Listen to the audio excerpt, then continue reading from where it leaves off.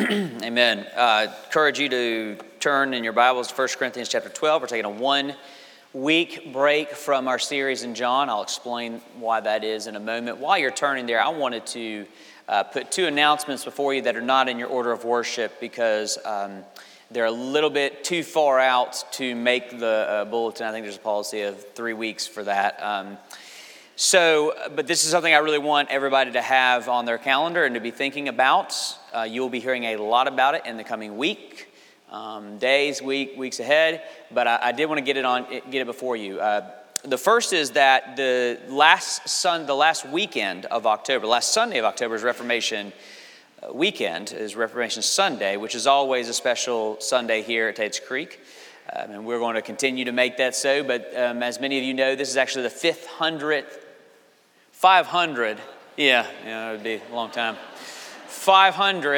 anniversary of the Reformation. And so this is really the birth date of the Protestant church, of our theology, and all these different things. And it's important. So we're going to make a big deal of it this year. So we would like for you to make plans for that whole weekend. We are respecting Sunday night. What we're going to do is Saturday morning. Again, the details are coming to you this week. But Saturday morning, we're going to have donuts and coffee, and we're going to gather together. And I am going to lecture on the Reformation, which may sound like incredibly boring to some of you, but I promise it's a fascinating story. I'm going to tell the story of Martin Luther. I'm going to tell of how it all came to be, and it's really, really neat history that you needed to know. Then we won't have anything Saturday night.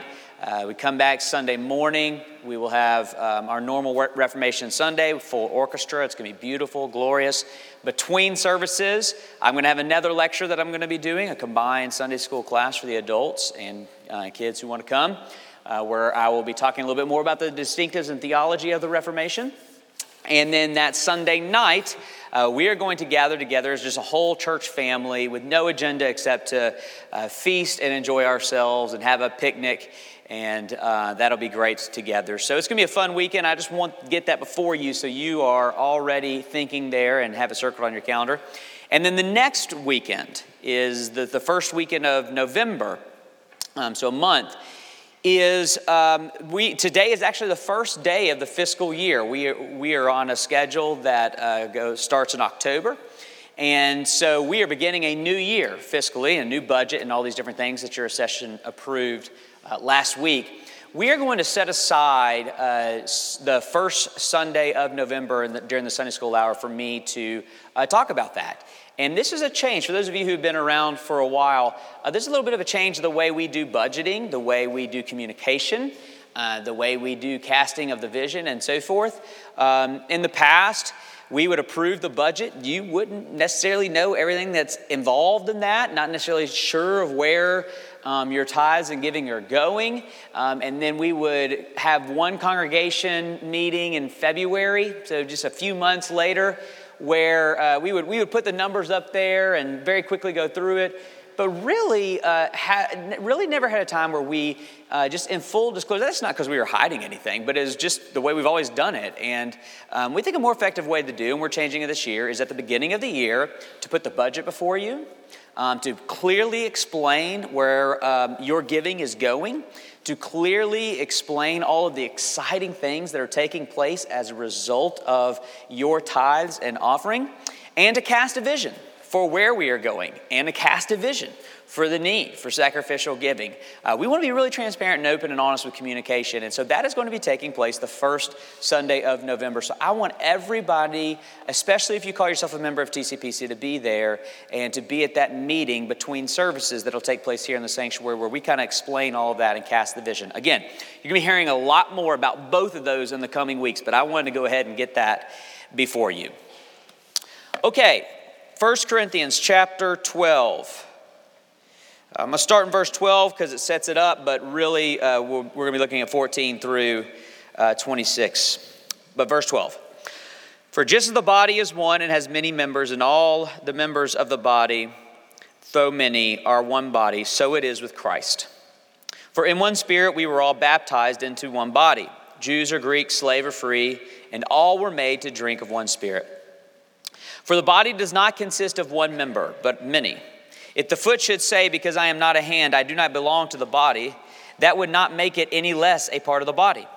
And if the ear should say, because I am not an eye, I do not belong to the body, that would not make it any less a part of the body.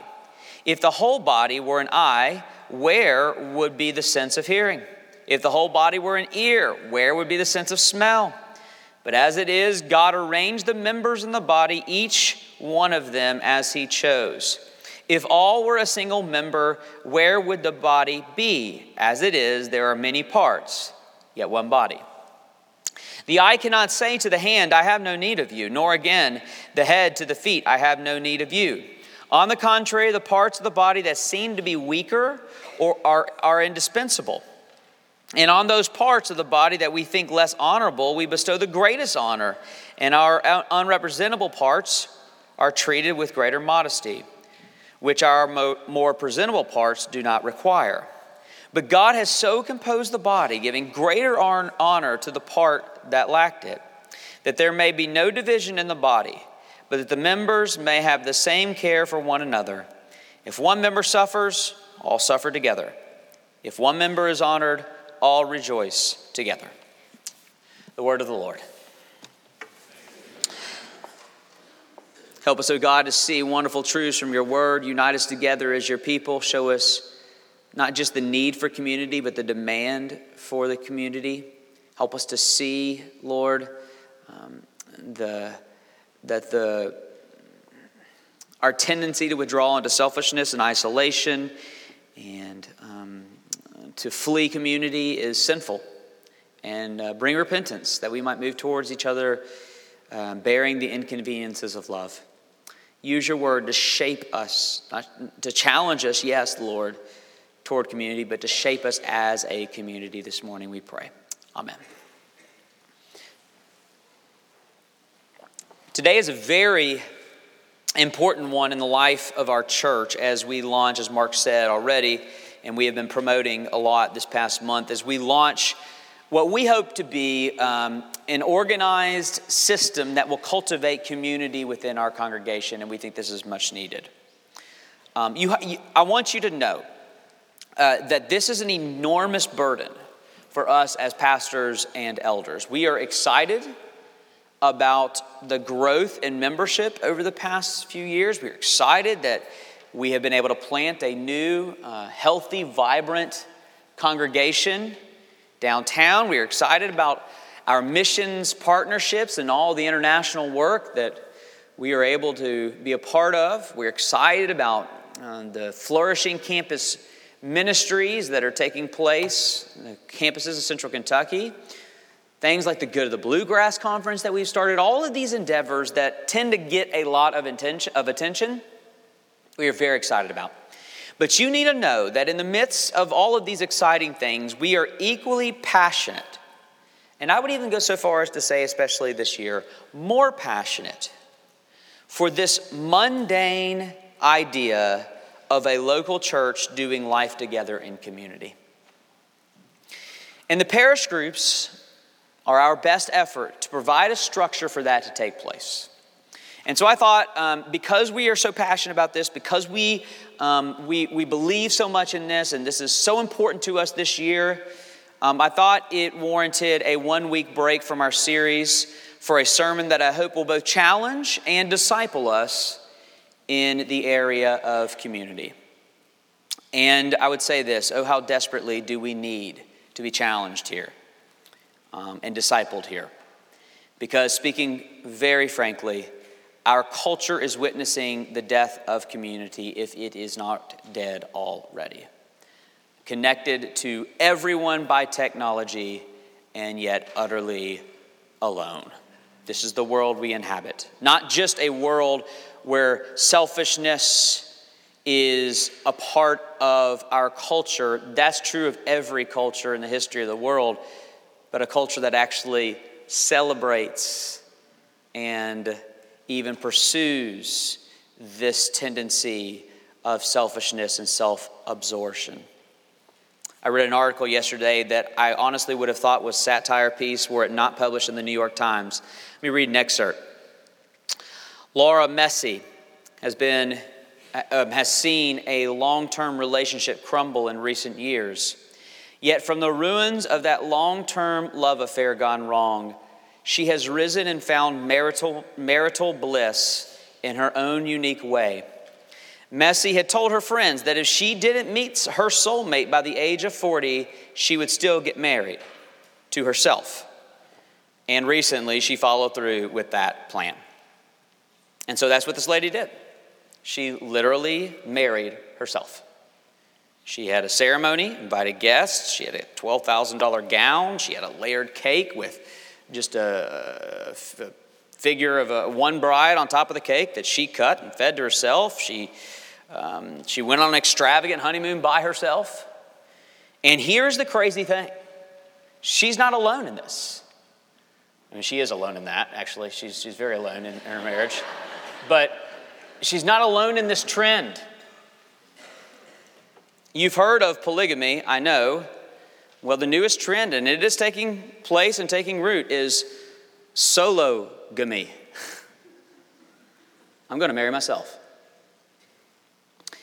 I want you to know that as ridiculous as that may sound to you, equally ridiculous is the idea of individualism within Christianity. I'm calling it here the myth of the individual Christian. Because that's exactly what it is, a myth.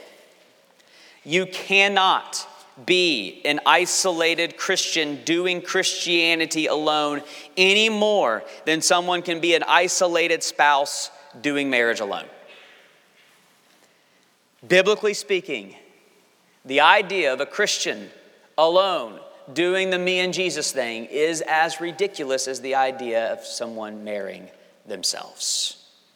Marriage necessarily means two. Christianity necessarily means community. Let's turn to 1 Corinthians 12 to see Paul make this point in no uncertain terms. He famously uses the allegory of a body, and of the many implications of that imagery. There are many implications of that, but I have chosen two for us this morning to focus on. They're very simple, as straightforward as they can be. And here they are. The body needs you, and you need the body. The body needs you. Look at verse 12. For just as the body is one and has many members, and all the members of the body, though many, are one body, so it is with Christ. It's a very simple point.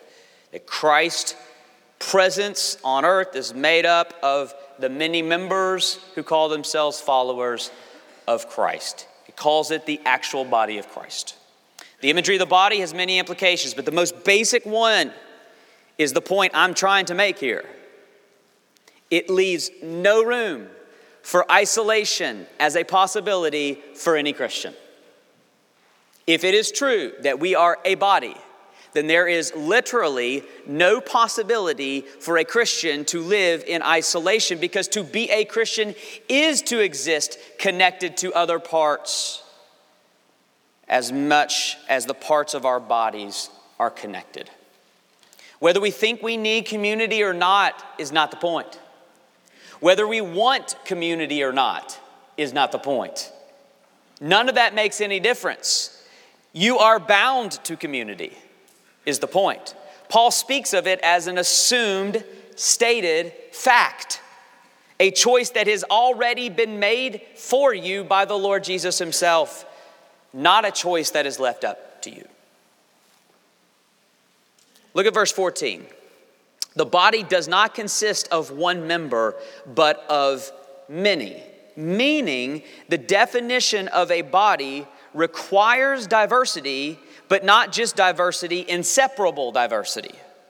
The image, in other words, the image of the church, the image of God's people in Scripture is not a bunch of people holding hands together. Not a bunch of people in a room together. The image is only one person, but made up of all of us. We are parts of a whole, not individuals that make up a whole. And that makes all the difference in the world. What that means is that to be a Christian existing outside of community is not to be an isolated person, an alone person. It is to be that freaky hand thing that ran around the Addams family. Some of you are too young to catch that. There's an Addams Family. They did a sitcom. It's just a monster family. I don't know. And they had a pet that was like just this severed hand that ran around the house. That is a picture of Christian outside community. Not a person by themselves, a part of a body trying to exist by itself. Look at verse 15. If the foot should say, because I am not a hand, I do not belong to the body, that would not make it any less part of the body. 16. If the ear should say, because I'm not an eye, I do not belong to the body, that would not make it any less part of the body. If you are a foot, you can say all day long you don't belong, but you're still a foot. And feet do in fact belong on bodies. If you're an eye, you can say all day long that you don't belong, but you're still an eye. And eyes do in fact belong on bodies. Continue on verse 17. If the whole body were an eye, where would be the sense of hearing? If the whole body were an ear, where would be the sense of smell? But as it is, God arranged the members in the body, each one of them as he chose. If all were a single member, where would be the body? Here's the point he's making. To forsake community is to cripple the body. It is to literally maim the body of Jesus Christ. You don't choose to be an eye. You are an eye. And if you forsake Christian community, then you have rendered the community blind. If you are a foot and you forsake Christian community, then you have rendered the community lame. Now, if we adopt this paradigm of community, then what happens is this. To reject community in the name of individualism no longer hurts you, it hurts us. You are maiming the body of Christ. We desperately need to regain this understanding of community, especially in the modern church. Here's why. I hear in the church today, I think the church has picked up on the individualism of our age. I think that's true. And I think that the church is pushing back against that with this kind of resurgence of a call to community. I think community is definitely a buzzword in our churches. But ironically, these calls to community seem to me to only reinforce our individualism and self-obsession. And here's why. Community is only spoken of in terms of your needs. Do community because it'll be good for you. Do community because it will aid you in your, get this, individual relationship with Jesus. It's still about you and Jesus, but go get in a Bible study because that's going to help you and Jesus. Now, it's obviously true that we suffer without community. We're going to get to that point in a moment.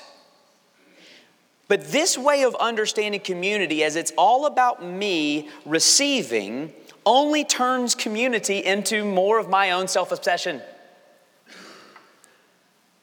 But in reality, the community is suffering without you. What if it wasn't only about me and my needs? What if it was about the community and its needs? And I have a role to play, a gift to offer, a life to give, a resource to contribute. And to reject community is to reject my destiny within the body of Christ. That changes things. See, if community is just all about you receiving, then some of you are going to say here, you know what, I don't need these parish groups. I'm actually pretty good. Got my friends. Got my community. Doing pretty well in life. I don't need it. But let's flip the paradigm. What if the group needs you? Do you know how empowering and exciting and freeing this should be? That is what is so beautiful about the imagery of the body. Every part matters, even if you don't view yourself as mattering. I often hear that we are the hands and feet of Christ. Have you heard that little saying before? It's a popular little saying that the church, that God's people are the hands and feet of Christ in the world. And that's true, and it fits with the image of the body of Christ. In fact, that's where it comes from. But you know what hands and feet need, they're actually pretty worthless without elbows and knees. Could you imagine living without your elbows and knees? What good are hands and feet without elbows and knees? Just arms and legs aimlessly flopping around. Every single part is necessary, so don't think you are insignificant and useless because you aren't the part you think you should be. Discover who God has made you to be and fulfill that role within the body. So, again, how about this as just a really quick application here to where we are right now, particularly tonight. Don't join a parish group just because you need community. Join a parish group because our community needs you. Don't join a group because you feel like you need a group. Go join a group because there's a group that needs you. Now, having said all that, it is still obviously true that the body doesn't just need you. You need the body. Let's look at that as our second observation here. You need the body. Look at 21. The eye cannot say to the hand, I have no need of you. Nor again, the head to the feet, I have no need of you. You're not allowed to say that. If the community of Christ is indeed a body, then you need others. In fact, you cannot exist. Literally, you cannot exist without others. I said in my first point that if you reject community, you are crippling the body. And that is true. But here's the thing. The body will continue on, handicapped though it may be. You will notice in Paul's allegory here that the only vital part he speaks of is Jesus, who is the head of the body. That's the only one you can't lose, is Jesus, the head. The body can live without a finger, without a foot. None of us are vital organs. None of us are a head. However, you won't survive without the body, is the point of the imagery. A body can go on without an eye. An eye cannot go on without a body. If I made the decision tomorrow that I am done with the body of Christ, I am done with Christian community, that choice would not be the end of this church, but that choice would be the end of me. My soul would shrivel up and die. I'm not saying don't press that for doctrinal accuracy. I'm not saying I'm lose my salvation, anything like that. Here's what I'm saying. That I would lose all spiritual vitality and make shipwreck of my faith in life. I would wake up one day, look in the mirror and say, what has happened to me? My life is intertwined with so much sin. My heart is so calloused. My soul is so restless. I'm so bitter. I'm so joyless. How did I get here? And the answer will be very easy. I cut myself off from the lifeblood of Christianity, the body of Christ. Now, I wonder why God made it this way. Why can't we just do Christianity alone? Why do we have to need each other this way? Well, because that's the nature of God himself. With all of its mystery, and I would even say inscrutability. That word is lost in the church today when it comes to God. Inscrutability means you can't understand it. You can't fathom him. Sorry, don't even try. With all of the inscrutability of the Trinity, I love the doctrine of the Trinity.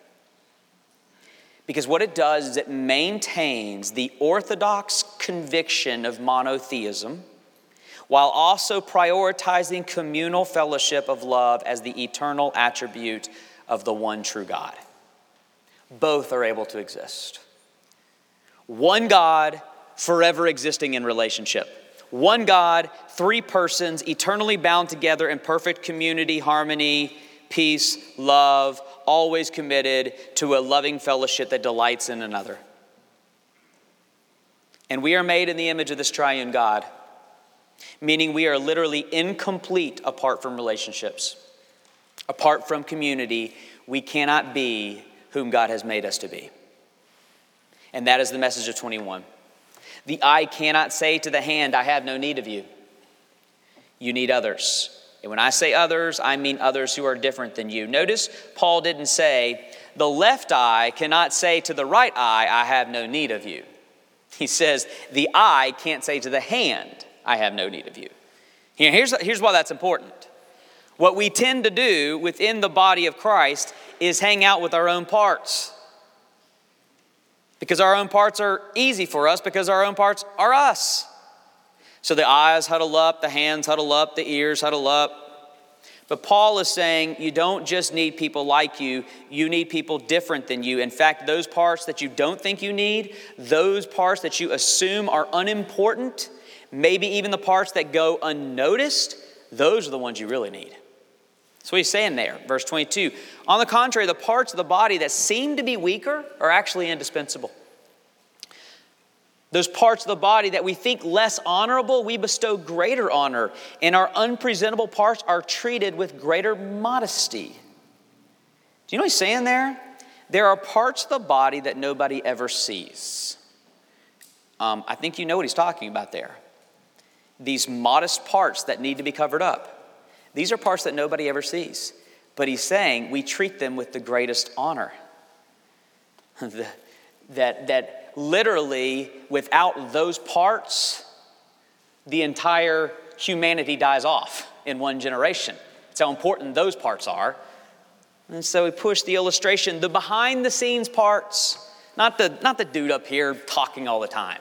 The people nobody ever sees, nobody ever notices, the behind-the-scenes parts are indispensable, crucial, vital to the body. We would die without you. So it is the body of Christ. You don't just need Christians. You need all types of Christians, even the ones you think you don't need. In preparation for this sermon, I went back through my journal to revisit a particular difficult season of my life, a time that I truly felt the truth of this passage. You know, when you come to the end of yourself is when you start saying, oh yeah, this really is the body of Christ. I actually do need you people. And so I went back to that season, dark season of my life. And I found a note that I wrote to several of these people who walked with me through a time. I want to read a paragraph from it that I ended up writing to several of them. It says this: if you're receiving this, then your name has appeared in my journal as God's mercy to me. Over the past year, you have been the voice of the Lord to reassure me, the rebuke of the Lord to discipline me, the tenderness of the Lord to comfort me, and the strong arm of the Lord to carry me. All I know to say is thank you. From the depths of my soul, thank you. The Lord will never forget your care of me, and treasures are yours in heaven. Now that's articulating the need for the body of Christ. But here's, if you were to look at the list of people who received that note, you know what you're going to find? So much diversity. There were well-known pastors who you've probably heard of that got that note, and there were pastors of small rural congregations that you've never heard of and probably never will. There were businessmen, there were engineers. There were extroverts, there were introverts. There was upfront people, and there was behind-the-scenes people. There was, this one I found fascinating. There's John Sartell and Joe Novenson, two pastors who could not be more different and whose philosophies of ministry drive each other crazy. And I needed both. I needed every single one of these, and I still do. And you need the fullness of the body as well. I looked at the makeup of one of our parish groups this week, and I literally laughed out loud at who all was going to be together tonight. It's so beautiful. The diversity of personalities and gifts and interests and life stages. I would love to be a fly on the wall when they get together tonight, just to watch them get to know each other. I think it's beautiful. Do you know what would make our communities a lot more attractive, a lot more easy, and probably in the short term, a lot more successful? And this is why churches do it, is organize them according to similar affinities. We're going to put the eyes together over here. We're going to put the ears together over here, the feet together over here, the mouths together over here. But you know what that would effectively do? Strengthen your individualism by providing an opportunity for you to fellowship with you. But you need more than you. You need the body. It's more awkward. It's more difficult. It's more inconvenient. It's more exhausting. But it's exactly what you need. So the body needs you, and you need the body. Now, in light of that truth, let me offer for us one practical application to take all of this out of theory and actually put it into practice. Here's what I would like, okay? I would like every single person who's listening to this to take one step closer to community. Here's what I mean.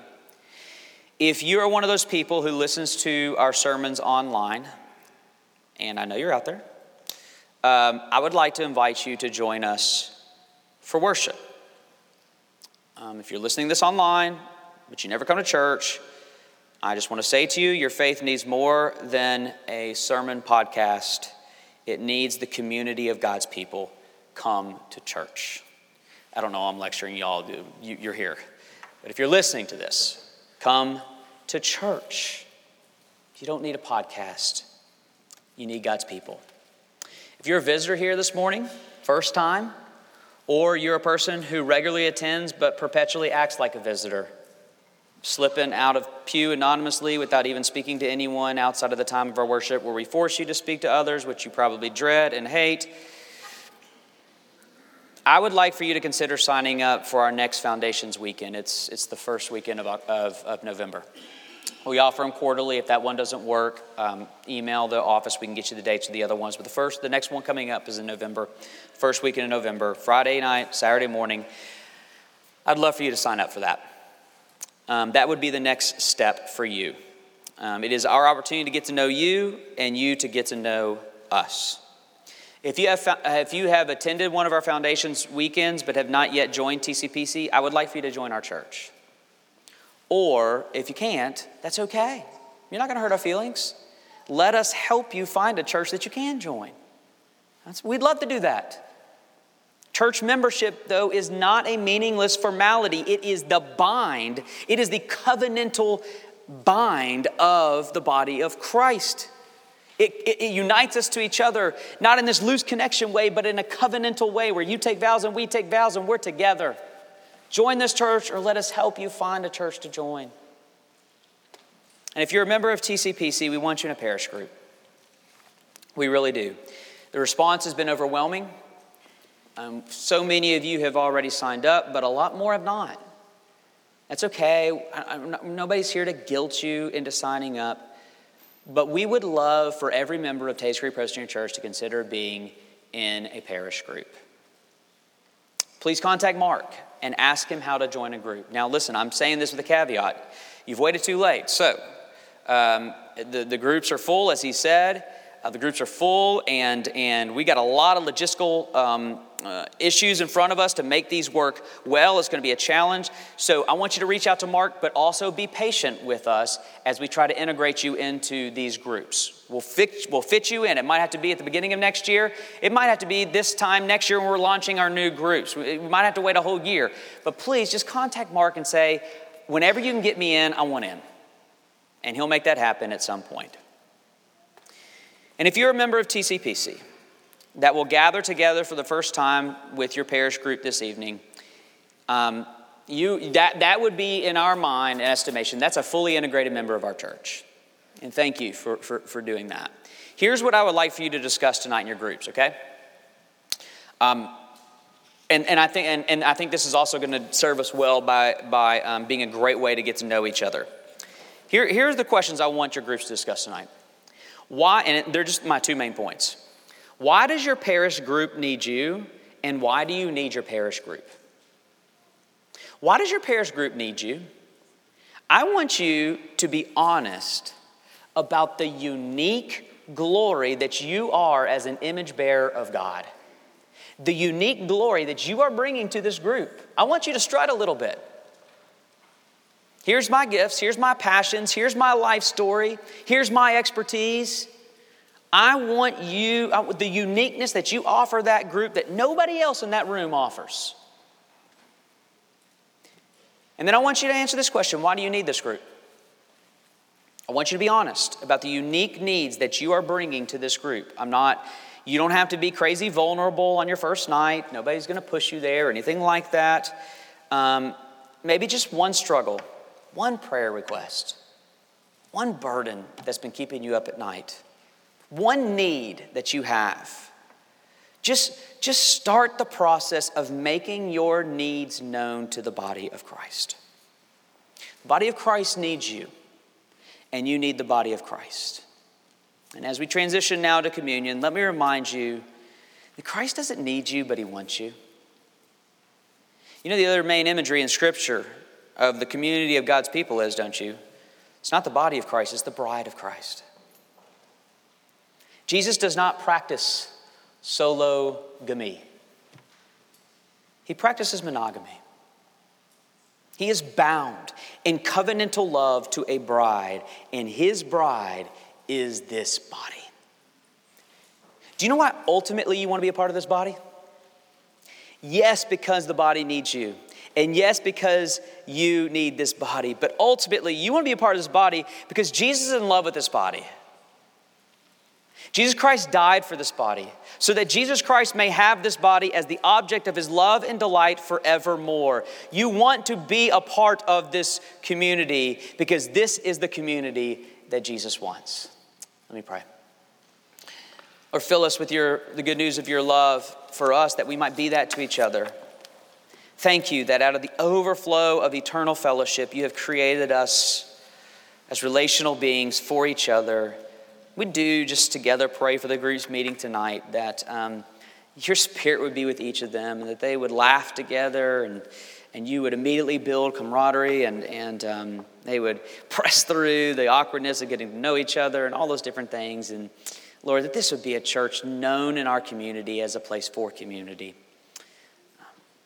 Lord, most of all, we come now to what is called communion, because we believe this is a moment where you commune with your people, where you are with us in a mysterious way. And so we pray that you would bless the Holy Sacrament. Meet us here. Fill us with your love for your bride. In Jesus' name, amen.